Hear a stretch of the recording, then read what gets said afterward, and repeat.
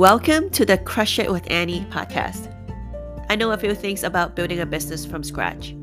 Starting and growing a business can be a lonely journey. And I want you to know, you are not alone in this. Let's crush it together, shall we? Hello, welcome to the Crush It with Annie podcast. So this week, I would like to share with you a few lessons I learned from being a juror on a criminal case. I know, heavy stuff. So last week, I was selected to be one of the 12 jurors on a first-degree child molestation case. I'm not going to get into details of the trial. I can still feel the heaviness in my chest as I am speaking on this matter. I was in court for the entire week, Monday to Friday, 9 to 5. It was an extremely emotionally draining experience. I think for most people, myself included, when we first received the summons for jury duty, the first reaction was, oh, great. I definitely rolled my eyes when I saw the summons, and the first thing I did was to Google how to get out of jury duty. Definitely not my proudest moment, but that's what I did. But after this whole experience, after the whole week, although it was extremely emotionally taxing, but it was also very profound in many ways. I've gained a lot of new perspectives, and I really want to share them with you. As someone who is the only person working in the business without any employees, a few people did ask me why I didn't try to get out of jury duty because technically I could. If I told the judge, I would suffer financial hardships if I weren't there for my business. And that is true. And I did consider that during the jury duty process. So during the selection process, the judge asked people to raise their hand if they don't think they could serve due to hardships. And trust me, I already thought about raising my hands, but I ended up not doing it. The main reason is after I heard other people's reasoning, such as not being able to find a nanny to care for their child. Some have their own financial reasons. There was this guy who has been unemployed for a long time, and that week he has an interview he really need to go. Some share unpleasant childhood experience and worry that this trial would bring back a lot of unpleasant memories. Some people had experience in their childhood that was similar to this case. And after hearing all that, I decided not to raise my hand because I felt my reason seems pretty petty compared to those who share their reasons, assuming they're telling the truth. So did not working for a whole week hurt me financially? Absolutely. That's without a doubt. It has also caused some setbacks in my business as well. But then I asked myself, would such financial loss prevent me from paying my bills this month? The answer is no. So deep down, I knew, yes, I'm going to lose money. I will have a lot of work to catch up after the week. But at the same time, at that moment, I just wanted to be a responsible person. Because at that point, it felt like the right thing to do. And at the same time, I also thought to myself, imagine if one day I or someone I care about had to stand in trial, or the other way around, or I or someone is the plaintiff. I would rather have people who serve on the jury, the one who understand and value such responsibility as a citizen, than someone who just sees such duty as an inconvenience. So after having all those inner dialogue within myself, I didn't raise my hand. And to be completely honest, I didn't expect I would get picked to be one of the 12 jurors of like 90 people. And so that's one thing I realized. Yes, there will always be some sort of inconvenience for being a juror.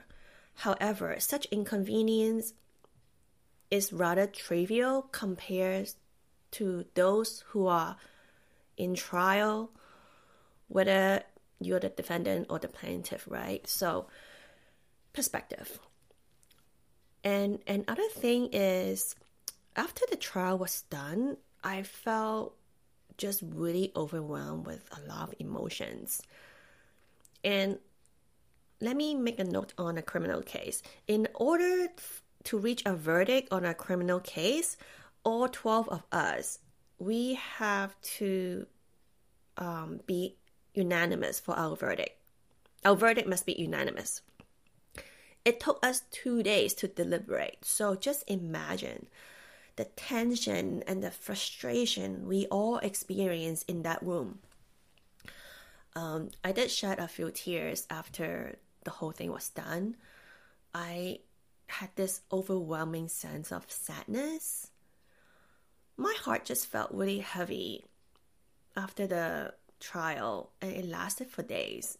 I think I still have some lingering sadness in me, but at the same time, I just feel so grateful for life,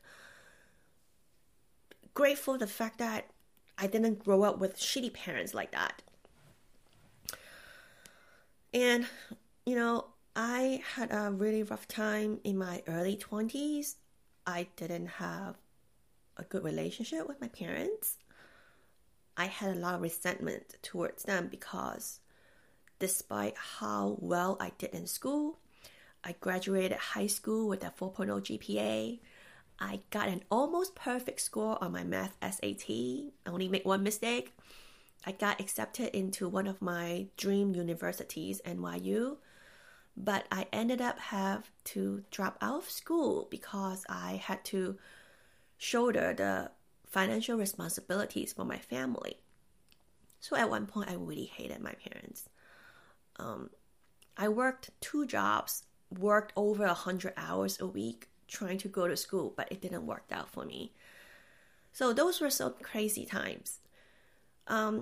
Sometimes when I thought about that, I still have some lingering bitterness because sometimes I couldn't help but think, what if, life would be a little easier? What if I could, get some help from my parents, or at least not to shoulder that much responsibilities, right? But, after this trial, I look at it differently. I'm grateful that even though us as a family went through some really rough time, but my parents never mistreated us. So perspective matters, right? And I'm really grateful for all the opportunities I have. Just the fact that I'm sitting here right now recording my podcast. I have the privilege and luxury to do this. This itself is a blessing. And there's another thing I heard in the trial that is constantly in my head. There was this voice recording between the 6-year-old and the interviewer. When the interviewer asked the 6-year-old what's making her so not happy, she said, "Life is hard." And when she said it, she almost cried. You could hear from her voice. When I heard those words, I could feel her sadness and hopelessness. I think even when I think about it right now, it just makes me really sad. When a 6-year-old says life is hard, it's really hard. It's hard for real because they're young. They rely on adults. They had limited resource. They could actually help themselves because they're not really capable to. And it leads me into thinking, how many times we tell ourselves things is hard? We hear this very often. Oh, business is so hard. Staying consistent on social media is hard. Getting new leads for business is hard. Raising prices is hard. Getting clients to book new services is hard. Sales is hard. Is it really hard, or are we just not resourceful enough? Is it really hard, or are we just making excuses for a pity party? Heavy words, I know, but I like to ponder on these things. And I think that's it for today's episode. Well, if you enjoyed today's episode, please like and subscribe. Let's crush it this week, and I will see you next week.